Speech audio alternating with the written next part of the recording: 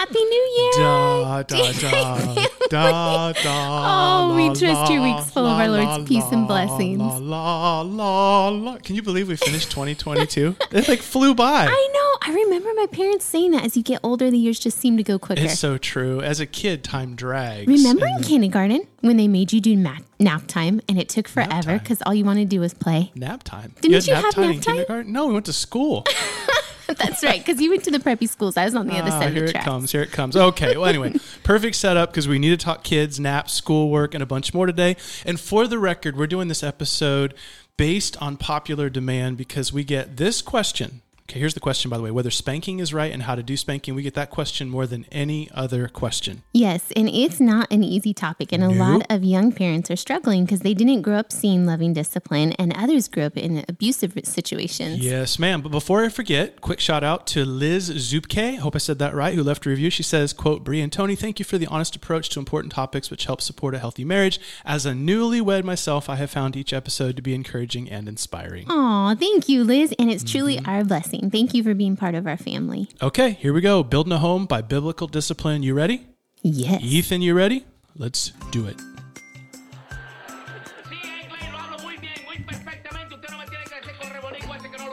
How dare you say that to me? What did I say? I don't know, but how dare you?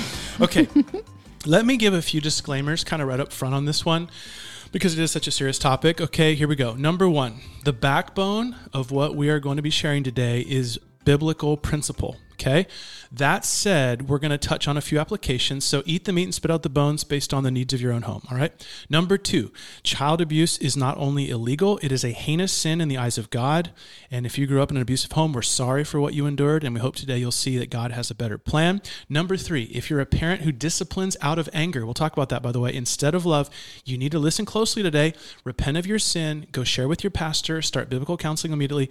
And until, here's the key, you can lovingly chastise, refrain from any kind of corporal punishment. And then number four, no matter your history, remember this, the gospel transforms. So even if you come from a broken home where you were unloved or ill-treated, if you repent and trust Christ, he'll give you a new heart, transform your future, and you can do things different for your children than what was done for you. Amen. And like Tone said earlier, we're jumping right into this topic because there has been so many requests for it. And although we want to provide biblical wisdom on if, when, and how to spank, we don't want anyone to take license, twist God's word, and harm little ones. Well said. One other thing that can be helpful is reading good books on biblical parenting and especially biblical chastisement. So Before we forget, let's just go ahead and state those up front. We especially enjoy Ted Tripp's book, Shepherding a Child's Heart, and Rhett Bradley's book, Child Training Tips. And you could still find both of those on Amazon or Thrift Books. Yeah, they're cheap now. So let's go ahead and do this. Date night fam, if you've got a Bible, go ahead and we'll just wait. We'll slow down here for a second. Grab it. And what we're going to do is we're going to work our way through Ephesians 6:4, just one little verse. We're going to pause and share some insights along the way, some tips, tricks, and things that we have learned. Oh, and we're not using any silly buttons today because the subject matter is so important and we didn't want to cheapen something that is so pivotal to the future of your home and the little ones. Amen. Well, let's dive in. One of the challenges we find a lot in counseling is that parents simply don't have goals for their home, nor a plan on how to reach those goals. And Bree and I often joke, sweetie, that every team needs a good coach, a good quarterback, and everyone needs to know their role on the team. So if you don't have your roles clear, this is kind of an important starter. Hubby and wifey, go listen to our pod that we did with the Castleberries. I think it's number 9 or maybe 9-ish, because the kids will only thrive if mom and dad are working as a team. And on that note, there are a ton of studies that link spiritual, emotional health with parenting. Can you read those off so everyone knows they can check them? Sure. If they want to read them. One is the National Survey of Americans on Substance, Part 5, titled Teens and Parents, which was Columbia University in 1999. And the more famous one, a bit older, is Unraveling Juvenile Delinquency by Sheldon and Eleanor Gluck. How do you pronounce that? I think it's Gluck. Yeah. Okay. Out of Harvard, right? Yeah.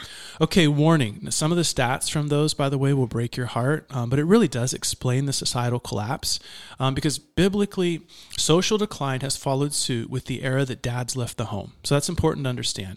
When discipline disappeared in the home, when dads disappeared in the home, and then all their kids were media saturated in the home. And I'll give you an example, is children without a firm and fair hand of the fathers, according to these reports, have a 70% higher risk of smoking, drinking, and drug drug use. And That so is so sad. it is. Yeah, and that removing the firm and fair discipline, especially by dad, from the home can virtually expedite teens into a rebellious lifestyle. Yep. And just another reminder before we really jump in here that regardless what the world tells you, God's word is best, and that's what those stats prove. Yes, absolutely. Peyton just saw that on vacation. She was by the pool. A sweet girl came up to her and began sharing about how her parents don't care how she identifies and what gender partner she chooses. So Peyton shared the gospel with her. She shared how that lifestyle can come with STDs and horrific consequences. And the girl said, yeah, but they've got medications for most of that now. And oh, my heart just broke. I thought, wow, how the world deceives people into believing sin is fun when actually it's absolutely disastrous. That's why parents got to step up, accept the God-given role, raise our kids in the instruction and discipline of the Lord. I mean, the reality is you only get one chance, maybe 6 or 7 years, and it all goes really, really quick. I think that's something we should restate so everyone hears it. We don't get 18 years setting the foundations of our children. We only get about 6. And then the cement mostly sets on the worldview and they're locked into their ways. I wish that we could play alarm buttons. I know we said we weren't going to do a button right there, but if we could, I would. I would. Remember the police one? Yes. Was that pretty good? Yeah. Ooh, I liked that's it. the ghost.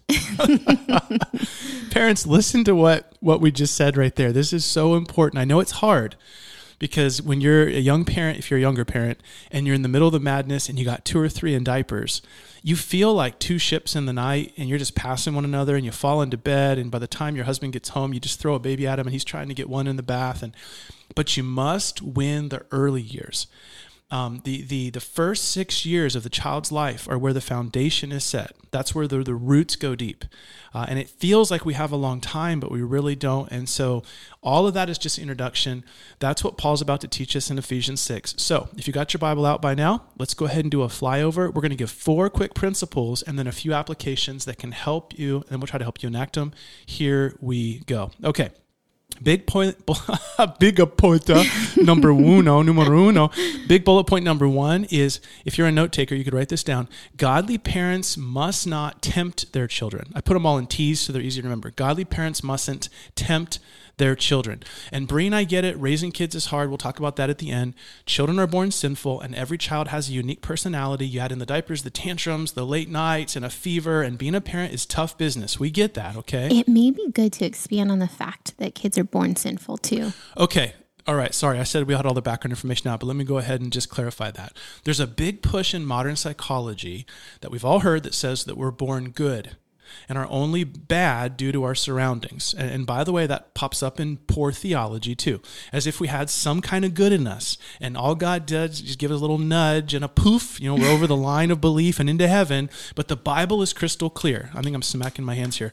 We were dead in our trespasses and sins. Okay, dead, not wounded, not dirty, cold, hard, dead, meaning we're all born into a state of what's often called original sin, and thereby we need God's grace via the Holy Spirit to show us our great sin and drive us to grasp the great Savior. Amen. Resurrection right there. That's the point being, we shouldn't look at our children as perfect little flowers, but rather as enemies of God, whose only hope is the word of God. Exactly. And that demands another theological clarification, by the way. As parents, we don't save our kids. Only God does that. So our role is simply to raise our kids in accordance with God's word, meaning we teach them God's word so they know right and wrong, so they know his moral law, so they know what it means to be good citizens. And then, just like with us and everyone else, when they reach the age of accountability, where they realize their own sinfulness and inability to meet God's standard, we pray that they repent of their sin and they trust Christ.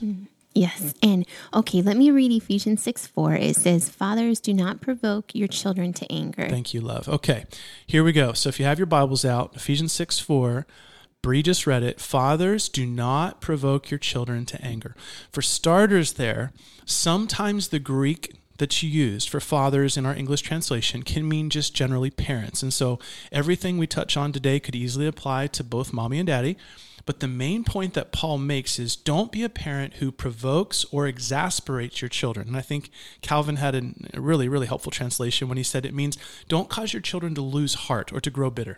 So what are some ways we can cause our kids to lose heart? I've read many lists over the years. I mean, smothering kids, kind of helicopter parenting, favoritism, where you treat one sibling better than the other, pushing achievement beyond reasonable bounds. The parents that are like, you must be in the Ivy League school. Using love as a tool. I mean, that happens all the time. If you're really good, then I'm going to love you. If not, I'm going to ignore you. And obviously things like sarcasm or abuse. Do you think criticism would be another, like a father who ridicules his Absolutely. family? James 1:26. James 3, Proverbs 10, they all talk about what the tongue can do and just the horrific impact it can have on a family and a life. What about inconsistency, like difficulty following through on important commitments or finishing something we've started? Certainly. And I get it. We all make mistakes. But the reality is parenting with a lack of integrity and diligence will negatively impact our kids. And let's be honest, that's why lazy parents, sadly, will produce lazy children. Parenting is more caught than taught. So if our kids see us do something we've told them not to do, or not fulfill something that we've promised them that we would do, they're not going to forget that. That's burned into their synapses. And there's so many examples I could give there. And so for everyone around the world, Date Night family, and you're listening, just kind of reflect on your own life with your children. We mentioned laziness there, briefly, but another obvious example would be alcohol. If you tell the kids not to drink, but you do, they're most likely going to drink one day. Or bad movies, or uncouth magazines, or shows. We've got to remember our actions speak louder than words. That's what Proverbs chapter 20, verse 7 says. It speaks to integrity.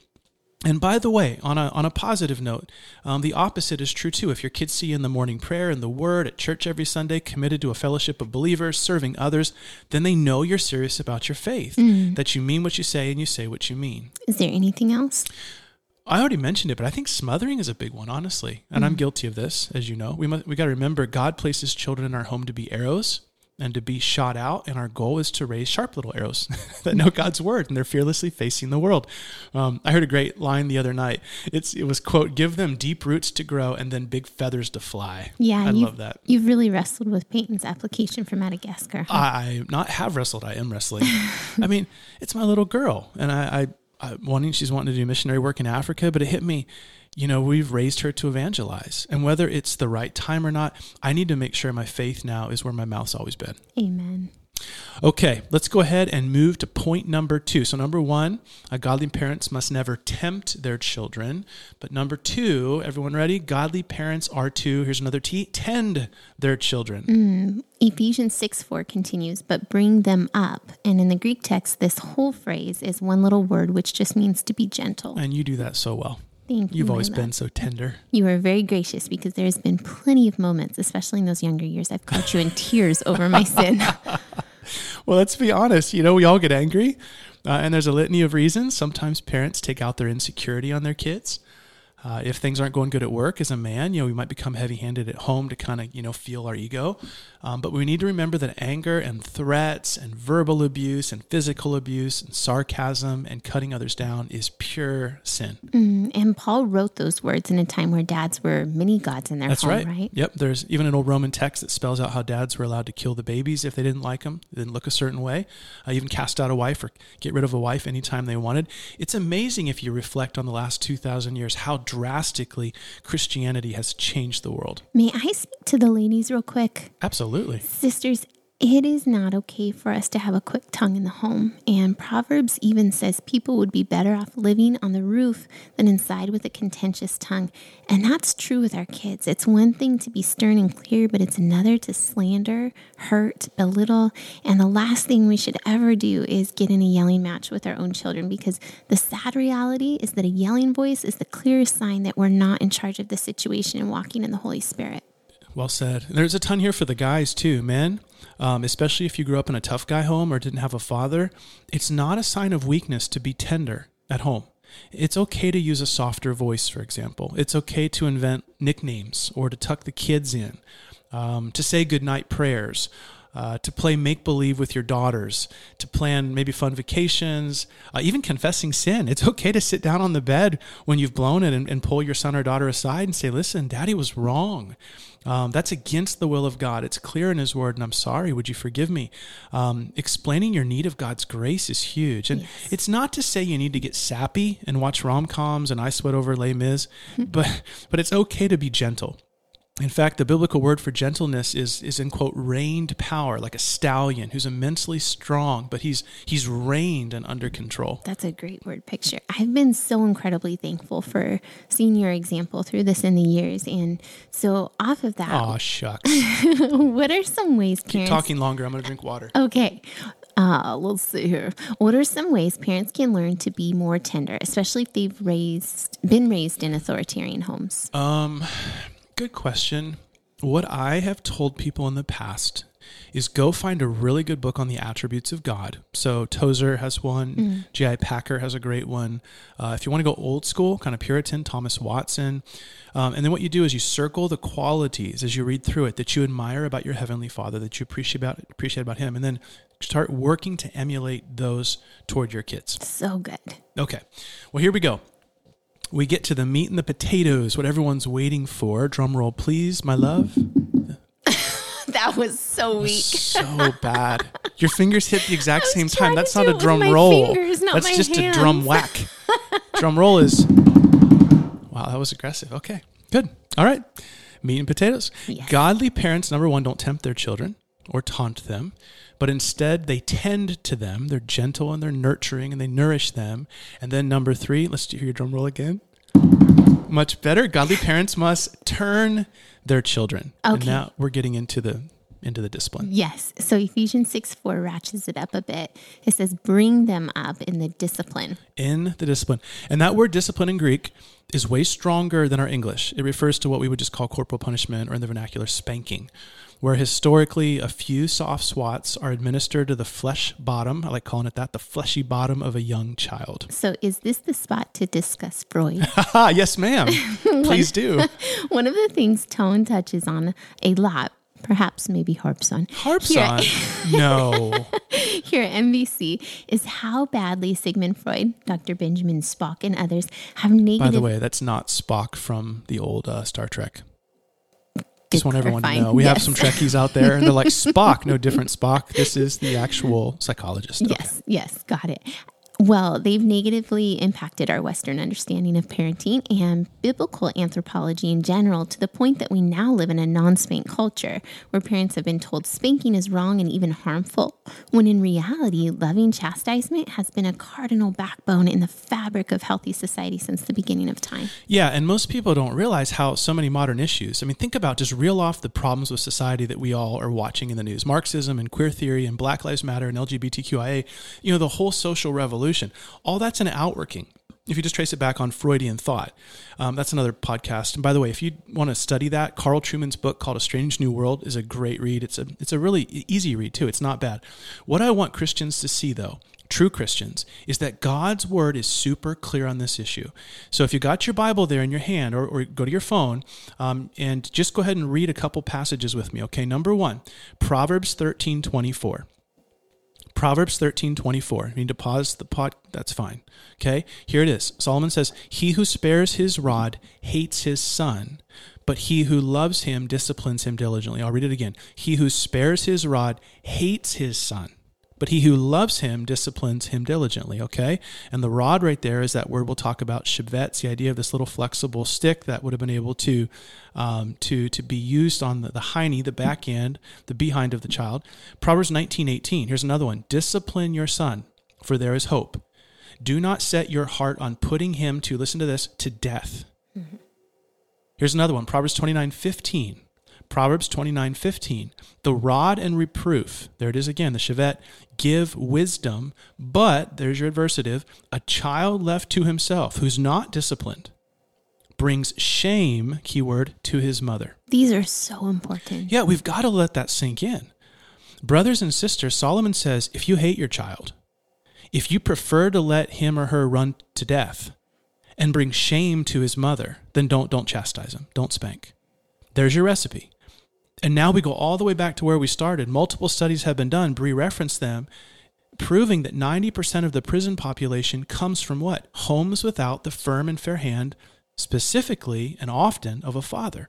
So if you bemoan society and the state of society right now, here's partly how we got where we are. And if you're new to biblical spanking, the word Solomon uses there isn't some heavy wooden paddle meant to harm, but rod simply means a small, flexible twig. Chivette. Yes, that was safe for a parent to paddle their son or daughter's soft bottom side in love after they disobeyed.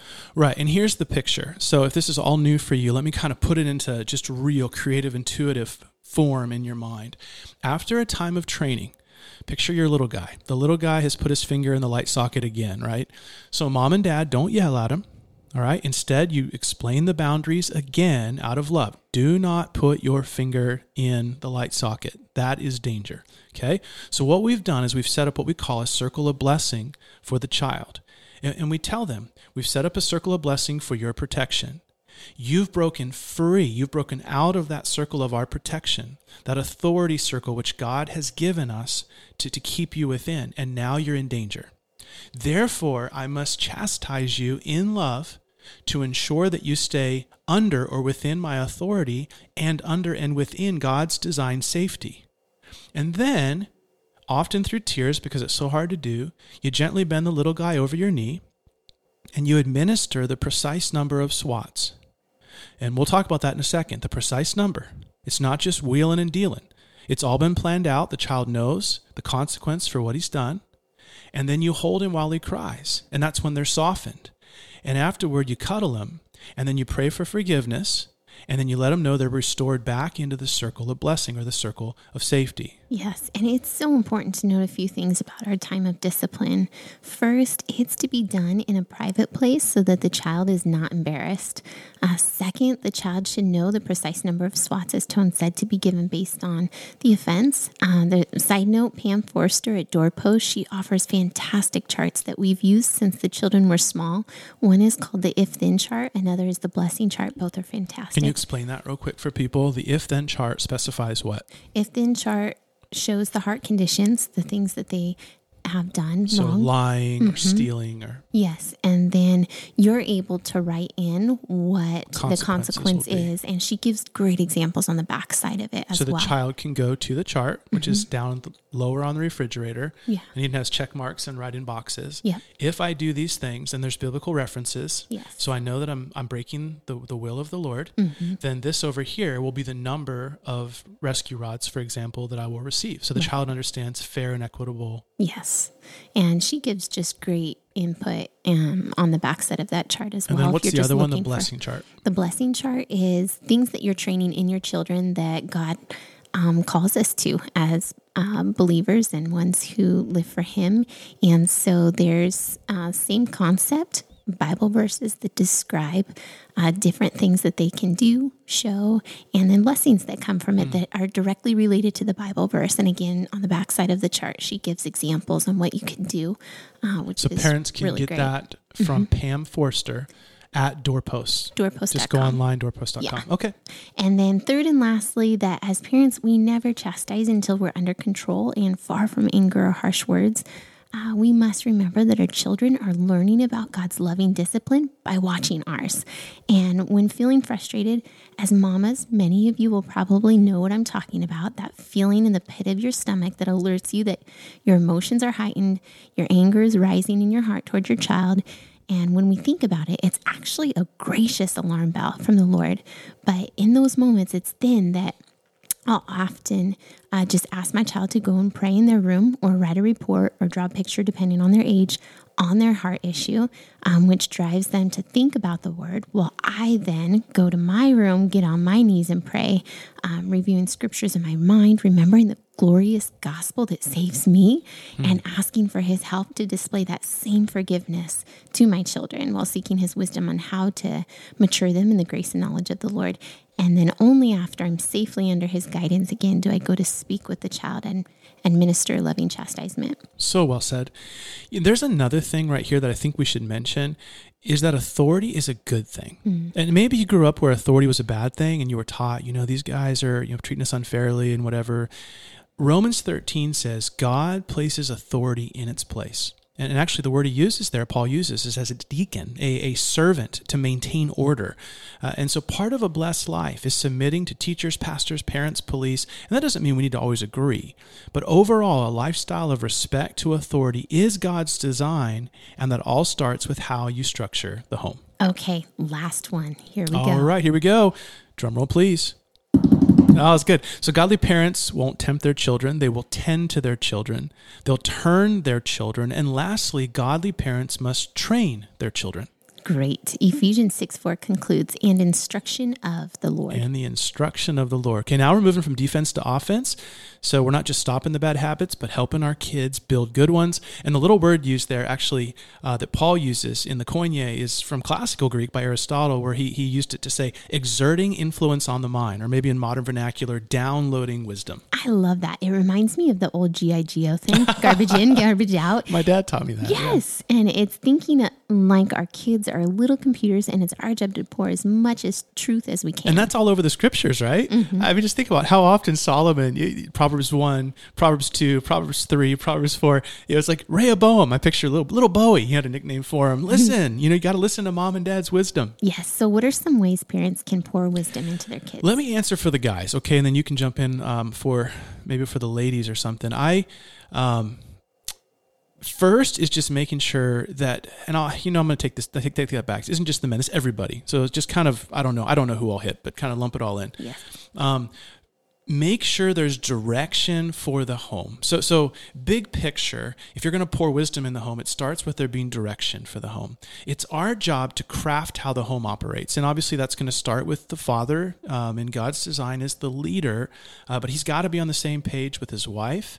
But I'll give you an example. Why is mommy number one in the home? Meaning, why do mommy and daddy always aligned on everything? And why are we not going to be a child-run home? So that's important. Another thing is it's our job to stay up with the teens for their 10 p.m. questions, or making sure everyone's doing their morning devotions, or knowing why we choose a particular form of education. It's so important that mom and dad are on the same page with that. Why are we going to do private school or homeschool instead of public school, or selecting a church that syncs up with our doctrine? In fact, let me pause right there. This is the one that saddens me more than anything else right now. There are so many men. Men, I'm going to speak straight to you, and I'm even thinking about doing just a men-only pod, and we'll ask all our wives not to listen to it, because there are so many men right now that buy into all the cultural fear, and they're chasing a home and some idea of an acre of land and driving down to Waffle House, and they're just so concerned with their family's physical life, but they're completely ignoring their family's spiritual life. And I'm not saying those have to, I'm not saying that's a necessary dichotomy. You can do both, okay? But make sure you're not leaving your family's spiritual life behind. Because a lot of times I'm meeting brothers and they're losing everything. They have no church, they got no fellowship, they're wasting their life, and there's no going back, because you only get your kids for a little bit of time. So if you have to make big decisions, always prioritize the spiritual life of your family first. Make sure you pick your church. And if you're going to go to a certain community or move to a certain state or whatever, find the church and then build your life out from there. Then the job, then the house. Remember, your family's eternity is on the line. And I can keep going. Why do we allow certain clothing styles? How our kids are going to date or court, or for the boys, how to respect women, or for the gals, how to focus on Christ, not being pretty or famous. Teaching our kids to steward their money. That's a big one, right? Helping them come to grips with their skills, or what college or career they want to go to. I guess the point in all that is we need to be there pouring God's word and wisdom into it all. And let me just speak to the men real quick. What that means is you have to know your Bible. You can't pour God's word into your children if you don't know God's word yourself. So you've got to be up in the morning. You've got to be in the word. You've got to be in a good church being taught. You've got to be in a Bible study with other brothers. You want to be growing in the word. And then what you're doing is sitting around the table at night and you're pouring all that truth onto the life situations and the experiences of your family. Amen. I mean, let me just be real clear on that. If we teach our kids to throw a baseball, but not know their Bible, you failed. Mm. We fail as men. We fail as fathers.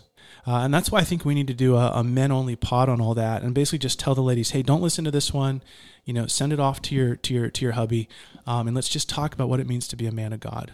So those are a few things. Yes, I 100% am right there with you. As we pour wisdom into them, it's been an absolute joy and privilege to grow together with our children, hasn't it? Yes, it has. Yes. And as I'm reading the Bible or books to them, I'm being strengthened by the word. As I'm helping them memorize their verses, I'm being changed by God's life-giving words. And it makes me think of James 1:19 that we are to be quick to hear, slow to speak, and slow to anger, which the context is referring to the very word of God. Ooh, that's good. And then to see them theologize and encourage me in the word as they grow, it's just such a gift. It does shift, doesn't it? Yes. It starts to feed back Yes. into your own life. Yes. Okay. Well, I feel like we have said a lot and we've said it very quickly.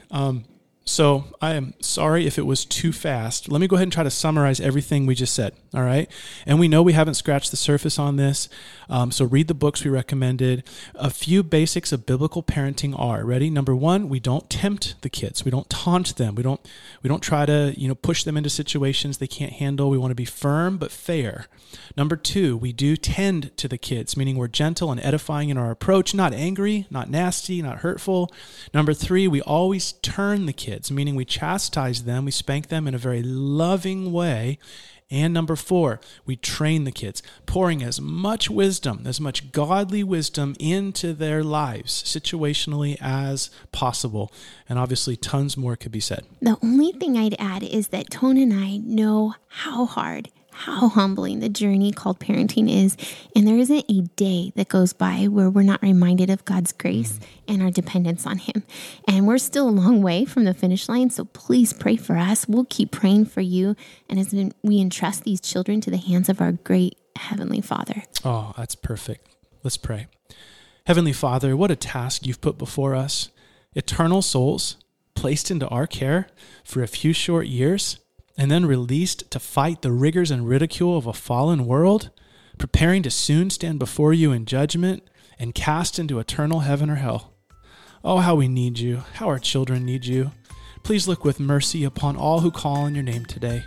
May our children be biblical arrows, righteous arrows, evangelistic arrows that live the gospel and leave a legacy for the great glories of Christ, we pray. In His name, amen. Amen. Date Night fam, blessed new year. A heaping big thanks to Ethan, our producer, the faithful members of Mission Bible Church, and Lord willing, we will be back in 160 hours. So leave a review or message us online. And until then, keep living for the gospel and fighting for the family. Da, da, da, da, da, da.